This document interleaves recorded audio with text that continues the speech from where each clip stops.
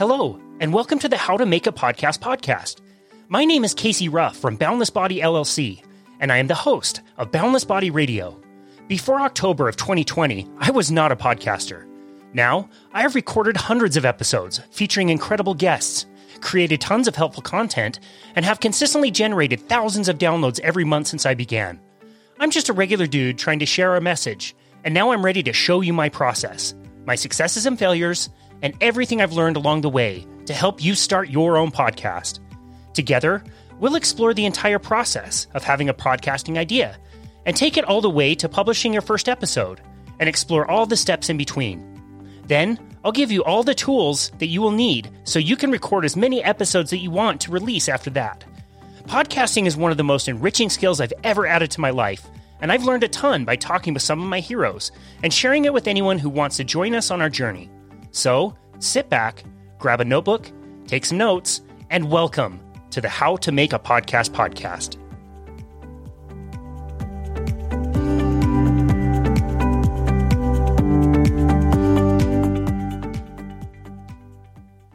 Hey, this is Casey Ruff, and welcome to episode 25 of Season 2.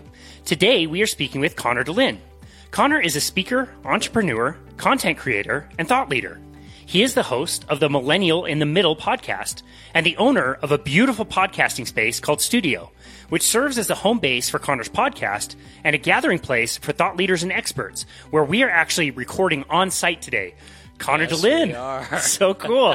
Welcome to the How to Make a podcast. Hey, thanks so much. It's fun to be here, and it's fun to be, I'm in the hot seat, but a different hot seat. That's right. The interviewee, not the interviewer. That's right.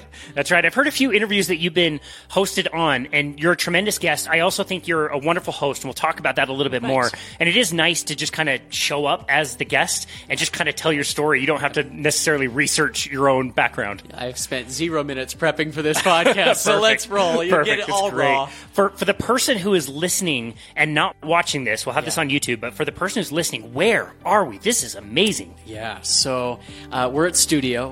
We call it Studio at Silicon Slopes because we're right in Lehigh off the freeway, right in the middle of this tech scene. And it's funny because I actually run a tech company. That's my day job. Yep. And my passion as a creator has been in content and helping people share messages and get that content out there, especially in today's world. Like, we have so many more opportunities to reach people, but the way to do that is good quality content. And so for myself, I saw this huge difference of just starting the podcast where I was. I decided to step it up.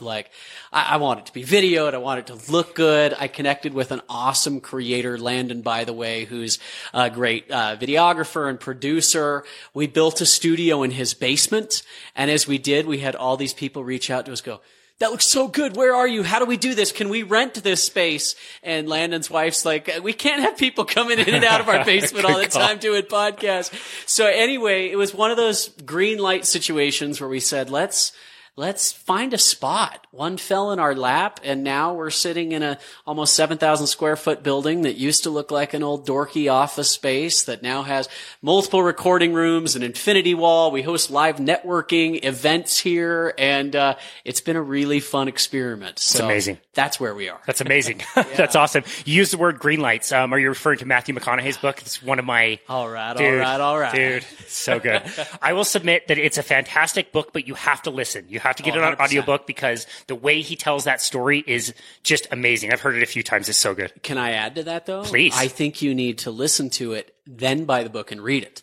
Because one, it's crazy. You will find yourself reading it, and inside your voice, you'll hear Matthew McConaughey's voice. But there are some cool pictures and anecdotes in there because there were so many one-liners in there for me that I saw that I'm like, I've got to remember that. For me, the line that just stuck with me more than anything else, we're going to geek out on Matthew McConaughey Absolutely. Now, is when he's in school and he calls his dad and he basically tells the story that he decided he wanted to go to film school. His dad was a traditional conservative guy that, he didn't necessarily think he was going to be that supportive of that. He tells his dad, there's this long pause, the way he explains it, and his dad says, "Don't half-ass it."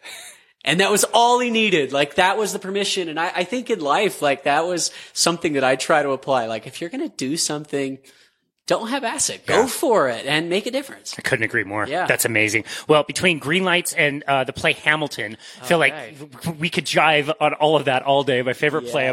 Let's not go there. How is an orphan bastard son of a whore? No, we won't do that today. Right. That's right. Well, it was interesting. The guests that we have on the show are people that I vetted out. Typically, we host them on our primary podcast, which is Boundless Body Radio. Sure. And we'll host them here as well if they create content or have a podcast. I learned about you just a few days ago. Yeah. And within about 5 minutes of learning that you existed and what you were doing, I sent you a message and said, wow, can I come check out your place? And I would love to host you on my show without vetting you out at all. So after that, I started vetting you out and I found your podcast, Millennial in the Middle. Mm-hmm. And I pulled up the content and I started reading the episode titles. Yeah. And I thought to myself, what have I done? Oh my goodness, what have I done? It's politics, politicians, names that make me either happy or not happy. And I'm getting angry at myself like, oh no, this is going to be all political. Yeah. And I look back at that and see the self-judgment in myself of I'm already judging your content based on the names that I'm seeing. Sure. I start listening to episodes and it's nothing like that. You are the most kind host, most open-minded person I've heard talk about all of these topics. And I have absolutely enjoyed your podcast. Wow. It's fantastic. Thanks so much. That's really cool to hear. I mean, a lot of podcasters that are listening to this know that you kind of just start it and you don't necessarily need to know where it ends up. You just got to get going. And I started this podcast in July of 2020. We are in the heat of the pandemic. We've got the ugliest election we've maybe ever seen. And the death of George Floyd had just taken place with the call for social reform going throughout the country. And it really started as where are reasonable voices here that are trying to listen to each other and not just convince people of why we're right or wrong? And so that's kind of where this whole millennial in the middle concept came up with is I'm a guy that is against extremism and absolutes, and I said, can we bring people together and try and increase empathy and understanding? I love history. I usually, as a speaker, use history to kind of tell my stories and illustrate points a lot. So that's where it started. And, that's what people wanted to hear. But then as I realized I evolved as a person, my listeners grew. And all of a sudden this mindset that for the first 20 episodes we applied to politics, all of a sudden we realized, whoa, this is everything. This is life. This is balance. This is communication, relationships, business. And that's kind of what it's grown into. Wow. Yeah. Well, you've done a very nice job. The last episode I listened to was your episode that you did about transgender and you actually hosted somebody. Mm-hmm. And what an amazing conversation. Yeah. How has it impacted you to hear some of these stories and kind of relate to people better? Yeah. It's interesting you say that about that interview because I understandably was a little nervous with that, right? I'm putting myself out there and hitting record, and I had only talked to Grant for about 5 minutes before we hit record. And so I think that's one thing I've learned a lot through this process is I've definitely had some guests on that I knew very well. I knew their story. They were personal friends. They've been a part of my life.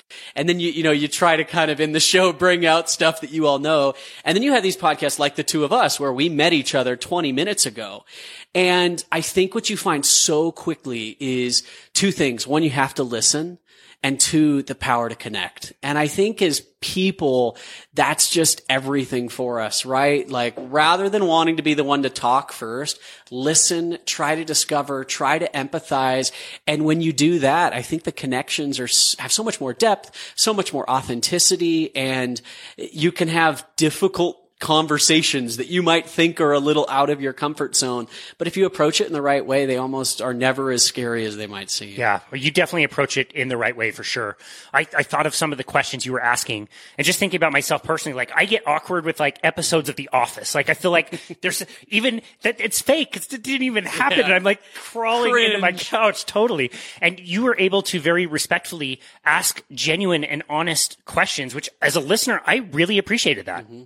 Oh, well, thank you. Yeah, I mean, it's, I had to work on my interviewing skills. I'm still not perfect at it. It's an art. And I think the difference is, I mean, you're the same way. You have episodes that are just you, and you have episodes that you're interviewing someone, and it's a different gear, right? And you gotta put yourself in that headspace. But I usually end up enjoying doing the interviews more, but I enjoy preparing for the solo episodes, right? Like that's where that growth comes. It's a great balance. When I was doing the solo episodes, I'd already done interview style episodes for, gosh, I don't know, a year. Okay. And so it took me 4 or 5 episodes to realize, like, wait, I can still edit this. I can take a break and grab a drink and edit a mistake. It never even occurred to me until several episodes in, like, oh, I don't have to nail this perfectly all the time. One take wonder. Yeah, that's right. Yeah, I was trying to be the hero.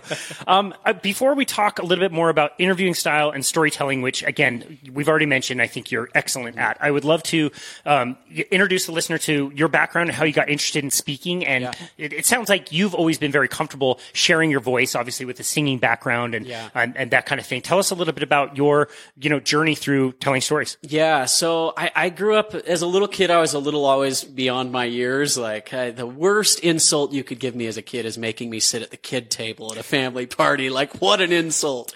But I had this drive really early on to affect lives, to have an impact. And I loved being on stage. Like the bigger the crowd, microphone in hand is where I felt most comfortable. It's kind of strange. And so as a little kid, the only excuse I could find to get on stage was singing, performing. So that's what I did. And I always said, like, I was an entertainer before I was a singer, right? Singing was my key to get up there. And so as I started doing that, I mean, we're talking 12, 13 years old, put out an album at that point, and all of a sudden I now had the opportunity to speak. And so all of a sudden now I was speaking and singing and doing those things, and I really felt a love and a connection with that. And then as I went, I've about finished with college and I was ready to go jump into the real world. Like I wanted to be a speaker. At 12 years old, I said I wanted to be a motivational speaker when I grew up. Wow. I don't even know if I knew what that was, right? Who are you? But I think the problem that a lot of people in that boat run into is, well, what are you going to talk about? At 21 years old, I didn't have any gray hair. I didn't have some incredible story or, have come from some background that was really compelling for a listener. And so I got my start in the speaking world by speaking for an established company. I realized, well, maybe I'll do the 10,000 hours thing backwards. And I went and spoke for a real estate training investment company, seminar company that basically spent 5 years on the road. I traveled for 5 years, 47 of 50 states, 10 plus countries, spent on average a night, like 22 nights a month in a hotel room. And, but what that afforded me is I had the chance twice a day to have a group of strangers walk into a room that had their walls up, that didn't want to trust me or like, why are we here? What are they selling me? What's the catch? Like all the red flags they're looking for.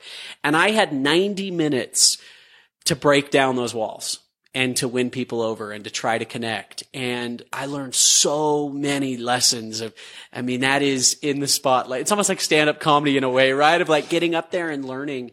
And, so that's how I got into speaking. And then it's interesting how that's now, curtailed itself into different parts of my career. But those are the beginnings. Yeah, that's amazing. I've heard you answer this question before, and I think it's interesting to consider. We need to stay true to ourselves. Yeah.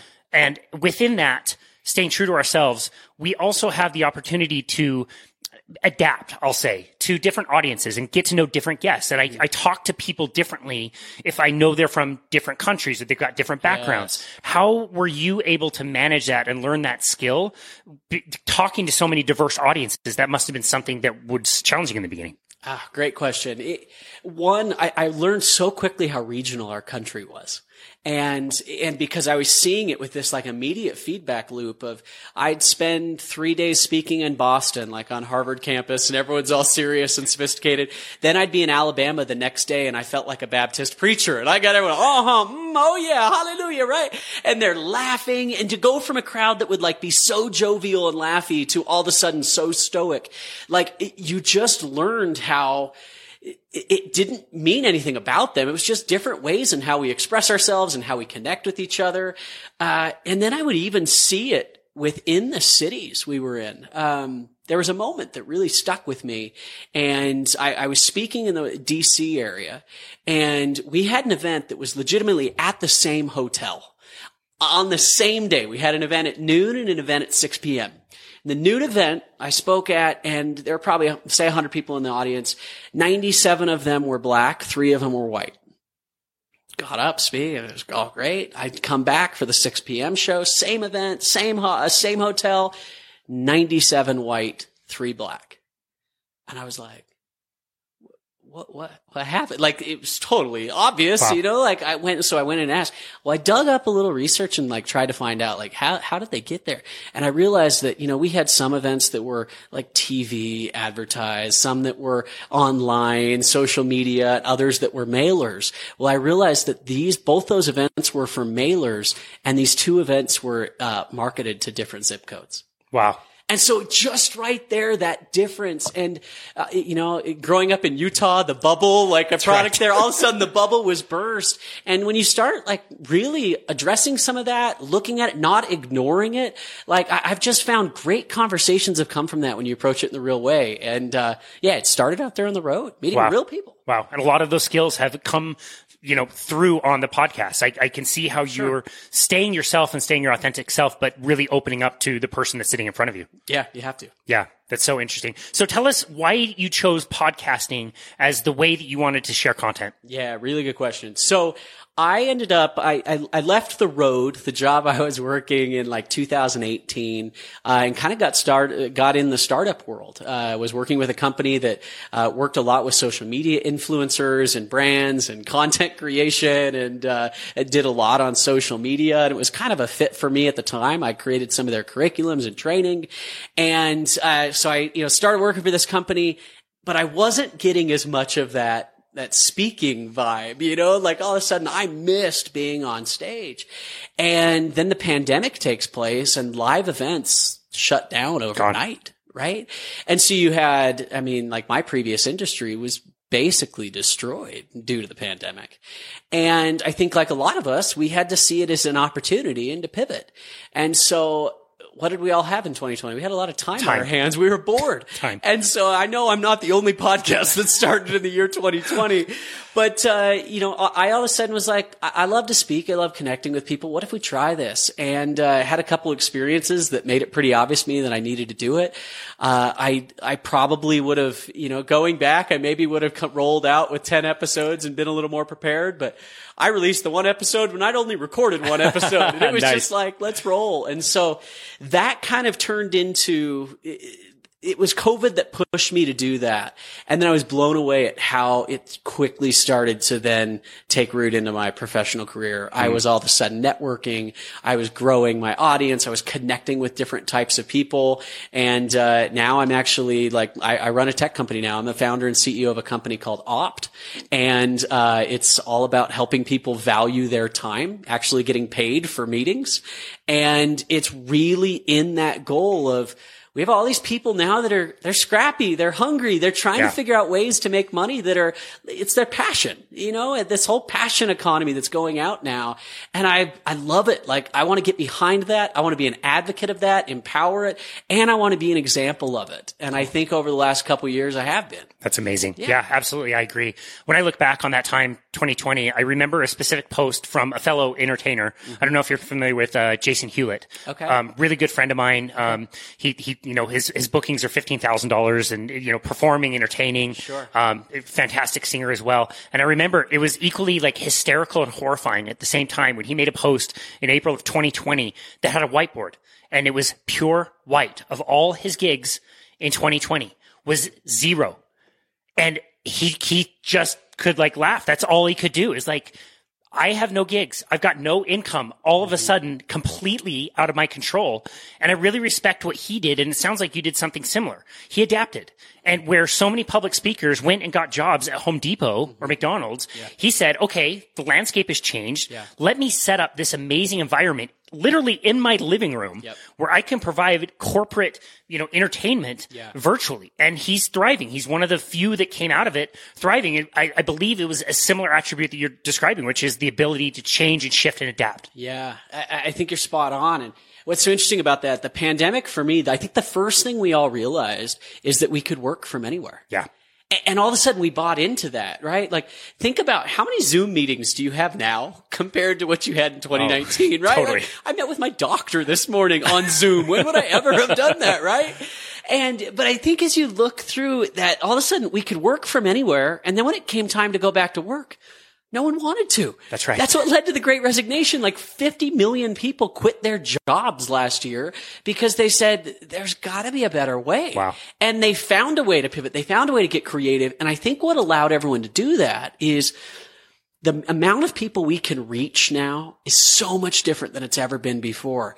And, I use this example all the time, and I know it's totally corny, but like, say here in Utah, like you were the leading expert in lizards. All right. If you're going to buy a pet lizard, like you are the dude to talk to for everything lizards. How does that guy work 10 years ago? Well, he probably gets a job at the local Petco, and everyone that walks into the store, he's going to be the man for. Maybe other Petcos will call him, but that's about all he's limited to.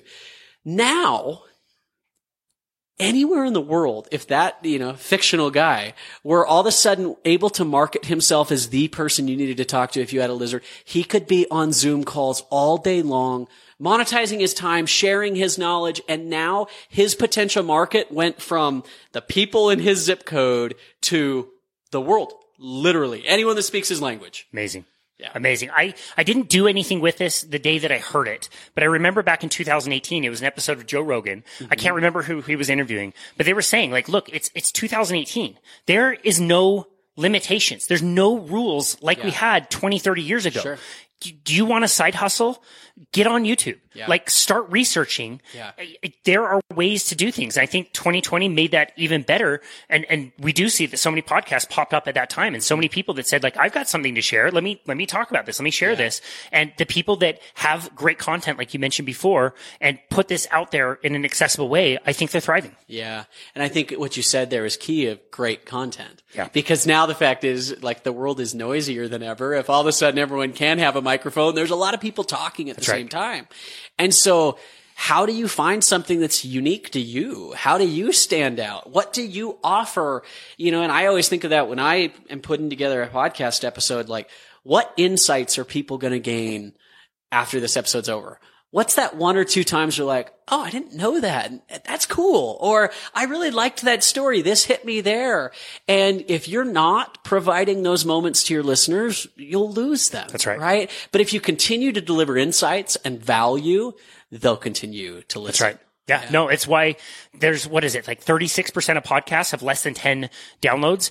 And we talk about this all the time. And I'm going to ask you the same question. You alluded to it earlier, but I'd like to reiterate. Mm-hmm. You have to know your why. Why are you doing this? Mm-hmm. Because it's expensive. It's time consuming. Mm-hmm. The example we give all the time is if you and Shauna think it's cool on Tuesday afternoons to drink rosé and talk about your crazy cats, like, that's totally fine. And you should do that if you're passionate about that, but don't think that it's going to get monetized anytime soon. And if you have a really weak why of why you're doing something, it's going to be very difficult to continue. And so asking you specifically about your podcast, what was your strongest why?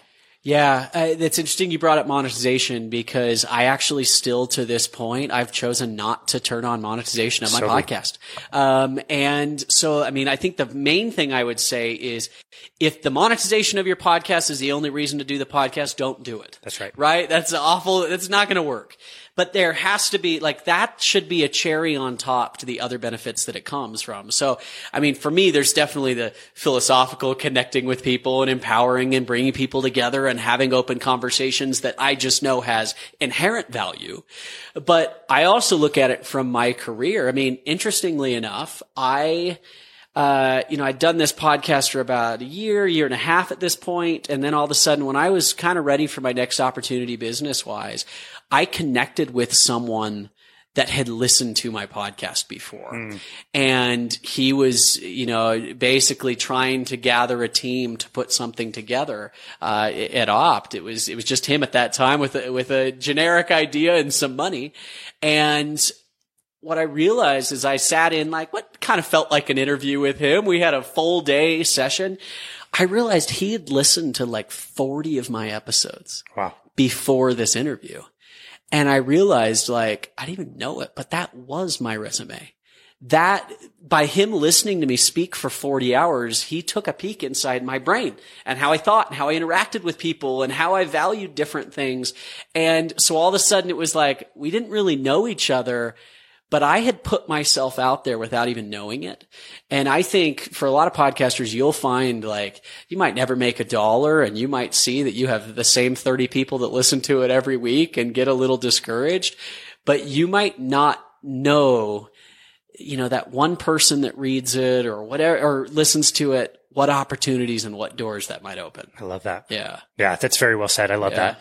That's fantastic. So it's interesting to go into interviews knowing your people. Like in this example, he watched all of your content, 40 hours of your content. Amazing. And I will do what I would consider a pretty high amount of research before we invite somebody on, and we'll do even more research before the interview. I want to create a unique conversation. Yeah. A lot of the people that we interview have done 5 of these podcast interviews like today or this week. And so, I remember an episode we did with a really famous dude. He was on Rogan, and I asked him the same questions that everybody else had asked him, and I got a really basic, similar interview, and I was really bummed out listening to the product afterwards. And so that said, I also appreciate, I've vetted you out and I've listened to your show, obviously, but it's also fun to do what you said with Grant, which is like, let's invite you on. I'm not familiar with your story. Let me go along with the listener and let me be curious and let me ask questions because I don't know and I don't know the answers. How do you think about those two things when you're preparing for your interviews? Yeah, I think that's an excellent question. You're right. There's definitely a balance between preparation, but also making it feel organic and raw and natural. What I would say is I would have within what you do a common theme or a common value or question line that is unique, right? So, cause you're right. You bring a lot of people on that they give the same interview over and over and over. And here's the one thing no one talks about with that. If your interviewee walks away from the episode and goes, I've done that one 10 times, they're never going to share it. That's right. Right? They will only share the episodes where they go, that conversation was interesting. Like, that was intriguing. And hey, guess what? My audience, go listen to me in this because you're going to hear a different side of me that you haven't heard before, right? And so with that mindset, like, one of the things I try to do is I have this whole concept about being in the middle. It means a lot of different things. We're in the middle of life. We're outside of the extremes. We try to avoid labeling and how do we enjoy that along the way? And so I will almost always bring that up as a part of the conversation. And it's interesting to see where that goes because often what I find is because they haven't had that interview before, it doesn't sound canned. It doesn't sound rehearsed like, I'm just going into here's my shtick. So I was 16 years old and I had the light bulb moment. And all of a sudden when you break through that, now the whole feel has changed. And so that's what I would say. I would say take what you do and still implement that in the episode. You don't want to just be a talk show host. Like, be a part of the conversation, be active in it, and let them be there with you. Interesting. No, that's great insight. I love the idea of you finding ways to incorporate the middle into your show. That's your theme. That's your brand. That's your business. And it has been interesting to listen to your episodes and see how that flows because that can go very differently than I'm sure you expected. Yeah. I do want to talk about the skill of storytelling. And I often will tell my guests, like, look, this is a show, Boundless Body Radio is a show about health and fitness. It's not. Well, everything is health and fitness. We can make anything in health and fitness. This is a show about stories. And I want to connect with those deeper stories, whether they're yours or somebody else's, because I think that's where you get the best connection. And again, you can relate that to any particular thing. How do you think about storytelling when you're approaching some of these interviews? Stories are how we learn. Stories are how we connect with each other. It's what we remember. Like, literally, history was remembered because people would tell these stories over and over. And to me, I think it becomes so much more real, right? And so, I mean, for me, where I struggled at the beginning was I was like, a lot of people, well, I don't know what my story is, or I don't have anything that interesting to say. And I got started by realizing, well, I have all the stories in the world I can go tell if I'm good at telling other people's stories, right? People that aren't here anymore. And so, like, I believe in this country specifically, we teach history wrong. We teach history as facts, figures, dates. Agreed. And it loses all that personal connection. It loses the humanity, right? At the end of the day, history is amazing people that were put in extraordinary circumstances and watching how they reacted, what they did, what was their response, and then having the wisdom to now look at that and go, okay, how does that relate to us? How does that apply to what we do? And so what I found is if I was going to do 50 solo episodes in a year, I didn't have 50 amazing stories or 100 because I should probably at least have a couple an episode, but I could pull it from there. So that's what I did in the solo episodes. And I treated it a lot of times like, these people, if I were to interview them right here, what would it be like? And then I would say the same thing as an interviewer. When you have someone in that chair, don't interview them in a way that you're going to get facts, figures, and dates or the bullet points of what their bio is. I started my first business at 16 and I learned a lot from that. A lot of people might go, oh, okay, that's great. What next? And move on. But instead, well, hold on. You started a business at 16. What was it that made you think that? And then all of a sudden that next question becomes, well, what did you learn?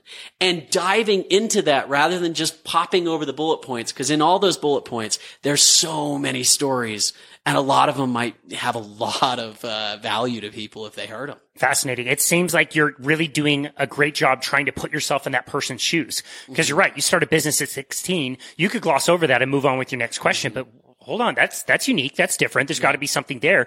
What inspired that? What was your childhood like? What were your parents like? There's a lot of different ways that you could get a deeper story that would be overlooked in a lot of cases. Yeah. I think you said it right. You can't think about yourself. If you're in an interview thinking about how you're going to tie it in or what you're going to say or what's going to happen, the focus is off them. And your job is to pull as much as you possibly can out of that interviewer, right?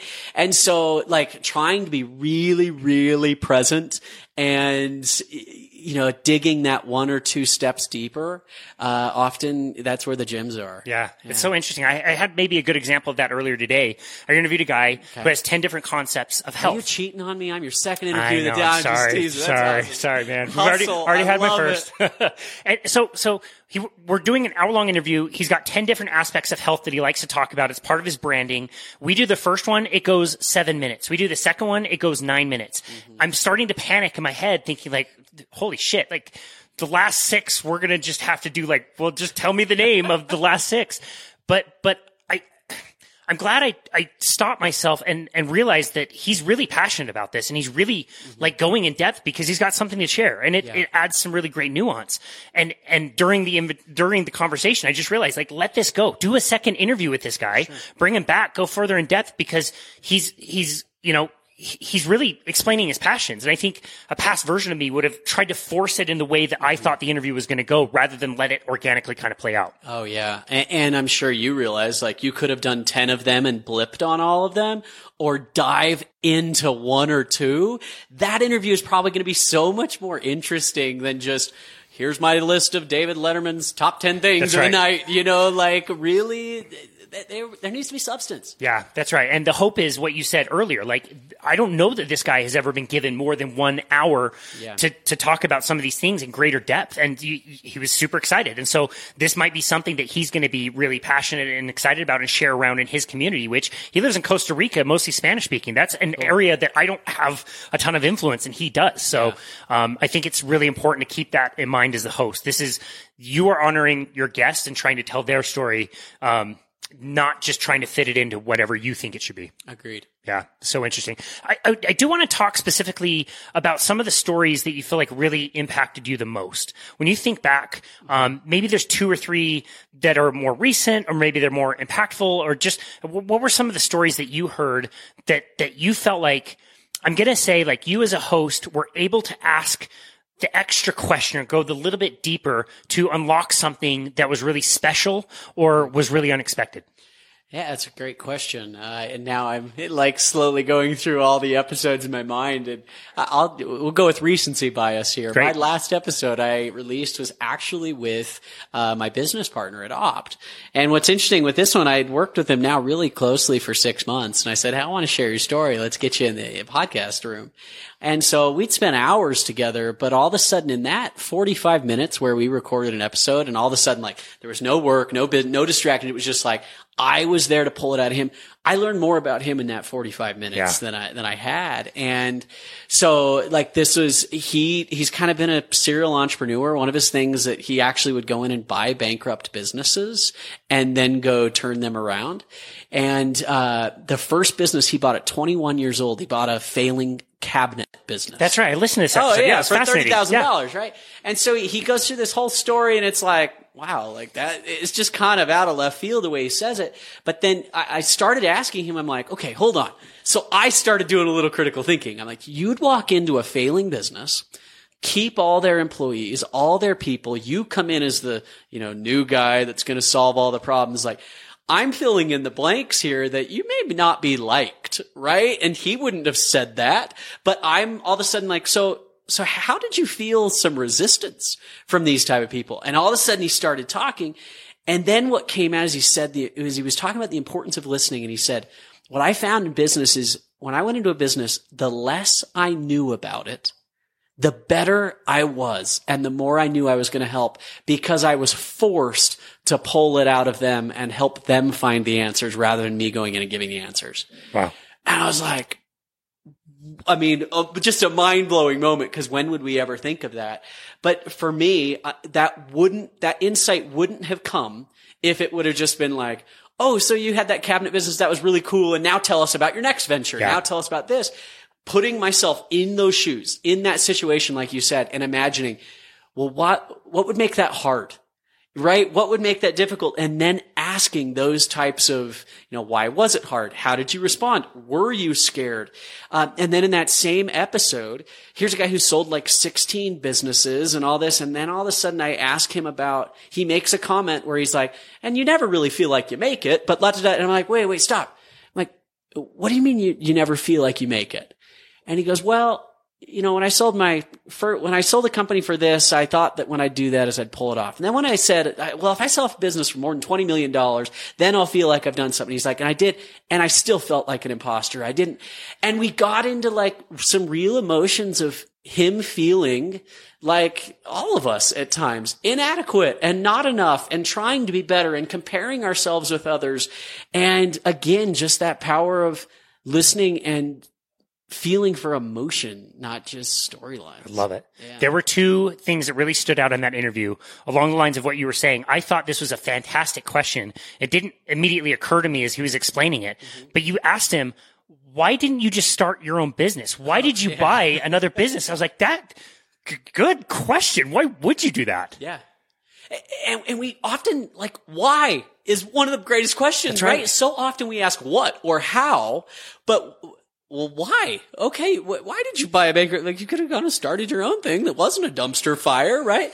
And you could almost tell, it's funny you say that, he didn't get asked that very often. Because that's just part of his story. And he was like, well, because it was faster. I mean, he's like, it's a great answer, too. They already had all the stuff, and they knew what they were going to do, and I could have gone and started my own business, and it would have taken way longer, but this was faster. And I was like, there it is. And again, just you have these moments again and again where people will just like drop these little clues and hints. And this isn't just podcasting or interviewing. This is in relationships with people, right? It is so easy to have surface relationships. It is so easy to, hey, how's it going? Good. What's new? Not much. Can I tell you how many times I answer not much to what's up? And that is the biggest lie ever, right? Like, there's actually been times where I'm like, what's going on? Oh, not a whole lot. Oh, really? And I'm like, well, actually, a lot going on. Since I've talked to you the last 2 months, this has happened, this and this and this. But we just get so in a hurry and I think we just got to slow down and listen to each other and find out who we really are and then help connect with others. I love that. Yeah, that's a great answer. The other part of the interview that really struck me was the part that you referenced at the end when you learned that this guy on a pedestal, selling businesses, hugely successful, has imposter syndrome. Yeah. The same thing that makes me not want to push record on my own voice. And we all experience it. And I love that he was able to go there and you were able to ask the right questions and you stayed with that topic for a little while to help understand. Like, even you said, like, this is validating. It's nice to hear hear that I'm not the only one dealing with this, that people, that we think of as very successful and crushing it in life, well, they've got challenges too. And it might be very difficult for them as well to put their voice on things. And so I really appreciated those 2 points. I think that highlights how a good interview can be conducted with those listening skills and asking interesting questions. I don't know if there's a better example than what you just gave right there of listening to your own voice and hitting play. It's something that most people can't do. I remember when I was 12 years old, I recorded a song for the first time as a singer, and I got back, I was all excited. I'd been singing for years now, mom and dad, everyone, oh, you're the best. And I listened to this song and I'm like, there's been a problem with this recording. That's not my voice. Who snuck in and recorded this, right? And honestly, it was like 3 days where I was so in my head because that's not how I thought I sounded, literally, right? And granted, I was 12 years old, so this was pre-puberty. I got like Michael Jackson, Donny Osmond pipes in the area going. So I'm like, I sound like a girl. But that moment, luckily I had it now because I can't tell you how many people I'll have on as an interview if they're not used to it and they're like, oh, that's what I sound like. That's awful. But what a great lesson in life. Like, you are perceived differently than how you perceive yourself. Don't be afraid of that. Listen to it, right? Like, if you can't listen to a recording of yourself, that's what the whole world is hearing. In fact, everyone other than you. That's right. So be aware. And I think podcasting really increases your own self-awareness, especially if you do that hard thing of listening back to yourself. Because all of a sudden it's just like rapid fire seeing how you as a person represent yourself and how you connect with others. And we're really critical of ourselves, That's right. but it ends up being a thing that if you're working on that, that's a good thing to work on. I love that. Yeah, I love that. And for the listener who doesn't host a podcast, you say just as much as we do. So people, this is crazy. When I was out speaking, I would give a very similar presentation all the time, right? Like, I had the same content to cover. And so it would be really hard to make it seem like it wasn't rote or memorized. I used to fake ums and ahs. Legit. Wow. I would fake ums and ahs because it was real. It was believable, right? Like, I could have done that presentation with my eyes closed and just like had, just been so smooth, like you just hit record on it. But I realized that's not real. Interesting. And so, I know that sounds now really inauthentic, like saying you fake them. But basically this point of, let your listeners, let people that you're connecting with see the real you. And I think there's value to that. So yeah, ums show that you're thinking. What's wrong with that? That's such a great point. Yeah. I love that you went there with that. We're in this amazing sound studio and we've talked about content and we talked about quality. How much weight do you put on your content versus the sound quality that goes into your productions? Yeah. At the beginning, just start. Right? Focus on content first. The quality will be easier to figure out later, right? So don't go buy a, $3,000 worth of podcast equipment before you figured out what you're going to talk about or who you're going to talk to, right? Focus on content first, but then quality is, I think, what takes you to the next level. We talked about this before we hit record, but my first episode, I recorded at my parents' house with my iPhone up with a Yeti microphone and then I was like, I didn't even know how it worked. I released the first episode with what the iPhone had recorded. That bad, right? And, and I look at that now.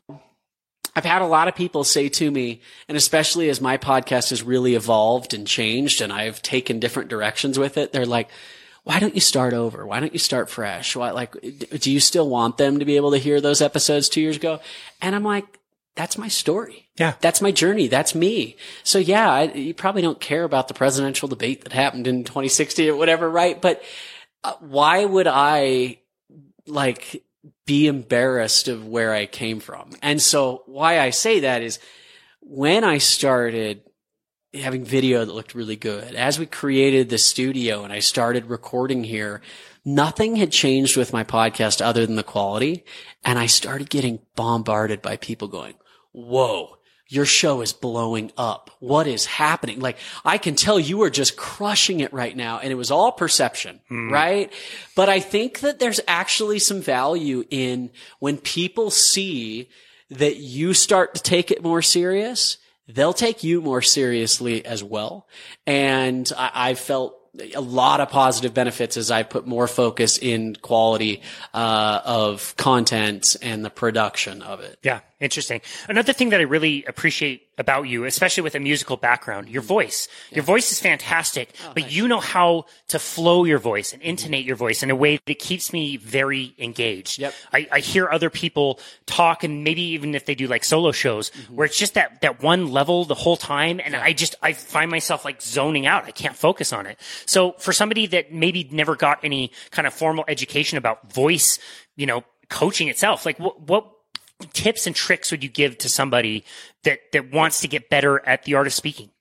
Oh, I love this question. How much time do we have? No, you're totally right. And singing is where I learned to speak, as crazy as that is. And singing and speaking would be the same thing here, but there are 3 things that you can control. You can control your speed, your pitch, and your volume. Those are the only tools you have, right? And so all of a sudden, you can work on all of them individually. And the key is to to play with it, right? To have it be fun, have it be, have your moments where you're talking quiet and people lean in and you can feel like, what's he about to say, right? And have that be the most important part. And then have those times where you're loud and you're having fun and you're excited and you're giving high fives and you take them on this journey with you. And I think your voice is what helps people feel emotion. And feel like, this is compelling. This is interesting. So, I mean, I'm not perfect at it. I love it. I think it's fun. We talk about Matthew McConaughey. Like, why is he so fun to listen to? Because he sounds like he's singing when he's talking, when he's telling a story. And you're just like, this guy's got me on the edge of my chair. And so, if you're going to get really technical with that, it's those 3 things: speed, pitch, and volume. And then the other tip that I would give is when we get nervous, our voice does 2 things. We speak faster and we speak higher. And you can hear when someone sounds nervous because, I'm not really quite sure what I'm doing here, but that moment, it feels a little panicked. It feels stressed. You don't feel that they're confident. And so why would you trust them? So the one thing I tell myself whenever there are nerves or butterflies, low and slow. And again, with that perception, if you feel like you're talking really low and you feel like it's really slow, it's not as bad as it probably sounds. But I'll find time. If I get really excited, I'm amped up, I will live in this space. Then it's like, whoa, okay, slow down. Step into my body. All of a sudden that voice is coming from, there's more depth, there's more richness to it. That doesn't mean you can't do the Owen Wilson highs, but you've got to, you can reconnect in those times where you feel yourself losing it, low and slow. Yeah. Those are great tips. I think those are really practical, and I think we could all benefit from that. Sure. I do want to know, how has podcasting enriched your day-to-day life? As an actual podcaster, or are you saying listening to them as well? Either way. Okay. As far as my day-to-day, I think it's definitely helped in my relationships. As I've become a better listener, I feel that I have real conversations all the time now that I'm like, damn, that would have been a good podcast episode. I would have loved to have recorded that. So I think there's definitely been a realness of that I've enjoyed. Secondly, from a day-to-day thing, with any type of entertainment, if you're going to speak in front of a stage or sing or whatever, you're giving them an immediate reaction. It's being viewed or seen right then, and then you're getting compliments or whatever. Oh, that was awesome, and I loved that, or whatever, right in that moment. And then it's kind of done. The cool thing about podcasting is you put that content out there, and it never dies. It lives. It's always there. So what day to day is really cool is for me to sit down with you here today, and I've never met you, and I know that we've spent time together over the weekend because you listened to me. And for you to say, oh, that episode that you did there, I recorded that a year ago. Like that's out of sight, out of mind. But to all of a sudden be like, oh, you on Saturday listen to that conversation I did a year ago new and for it me. helped you today. Right. Like there's a really cool factor to those constant little things. And just hearing from people like, oh, I listened to that the other day and I loved this. It's like, thanks. And so rather than this immediate reaction, it's this slow burn a little bit that's been really cool. That's so cool. Yeah. Dude, I love that. This is normally our last question that we ask. Okay. It's not going to be today. We're going to have a special close. Okay. But I do want to ask, where can people go to find you and connect with you and connect with your podcast? Yeah, social media is the easiest way, honestly. So go follow me, Connor Dehlin. I'm the only Connor Dehlin in the world, so it's not hard to find me. ConnorDehlin.com. I have all the links to my podcast and things like that. And then my company. For those of you that have some sort of skill or expertise, I'm guessing if you host a podcast, then you've got something that people are willing to talk about. And my goal is to help people monetize their passion and monetize their time. And so Opt is a free app that allows you to basically set a price and send a link to someone, and it handles the booking, the confirmation, the scheduling, all of that. And it's free. So I tell people go to OptMe, O-P-T-Me, like VenmoMe.com. And it's actually pretty cool. We've built this over the last 3 months and it is launching on Monday. So I don't know when you're putting this episode out, but I bet it's already out by the time this thing airs. So reach out and like, I'd love to hear your feedback on that. So it's cool to see this come together, you know, of all of a sudden I can speak and be a subject matter expert on this stuff and then actually provide a tool that hopefully it helps. That's so cool. Yeah. What about people locally around here in Utah? Like if they wanted to come and check out the studio, how can they do that? Yeah, great question. So it's studio with 2 eyes. We do it capitalized, and the 2 eyes are actually a pause symbol. So that's what that logo is. Yeah. Kind of just slow down. Take a second. Nice. Just take a second and look into it. But yeah, we're located right here in Lehigh. We have a couple podcast rooms. We have a place to film Talking Heads. We have an infinity wall. It's a great place to host like a mastermind or workshop. Our warehouse area with stage can host 100 people comfortably, maybe 200 max, but that's we are open for event booking and stuff like that. And you can just go to studio.com, studio.com, or reach out to me individually. And if you want to come in here and record or work on collaborating on some projects, and my business partner that runs the day-to-day of Studio, Landon, by the way, is an incredible creative.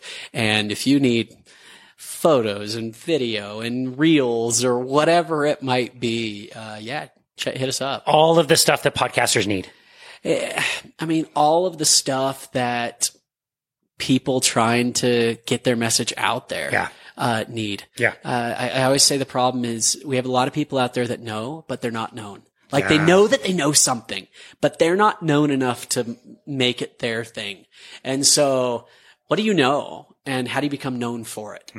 Yeah, I love that. Well, Connor, we never end our episode with music, but we're going to today. We're going to end. I'm on your show. You can't make Absolutely me do not. this. We are definitely making you close our show the way you close Millennial in the Middle, which again, for the listener, I highly recommend. You have very vulnerable and genuine and impactful conversations. I really appreciate it. I listen regularly to very few podcasts, and this is something I'm going to keep on my list. I'm going to be tuning in. Cool. I recommend the listener do that as well. But if you don't mind, if you could close us out.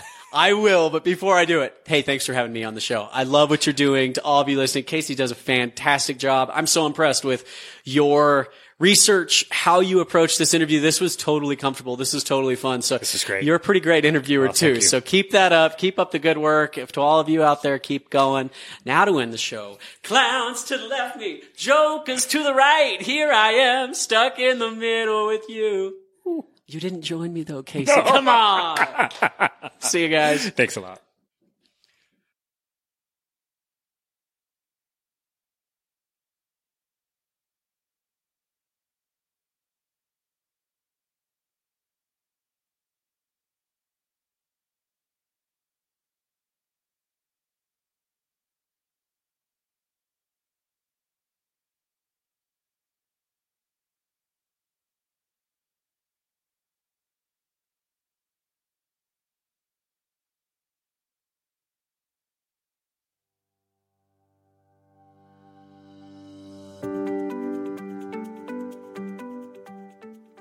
Thank you for listening to the How to Make a Podcast podcast. If you enjoyed the episode, please leave us a rating and review on Apple. Also, be sure to check out the show that made all of this possible, Boundless Body Radio, where we provide tons of helpful and informative content, feature incredible guests, and talk all about health and wellness. Cheers, and thank you for joining us on the How to Make a Podcast podcast.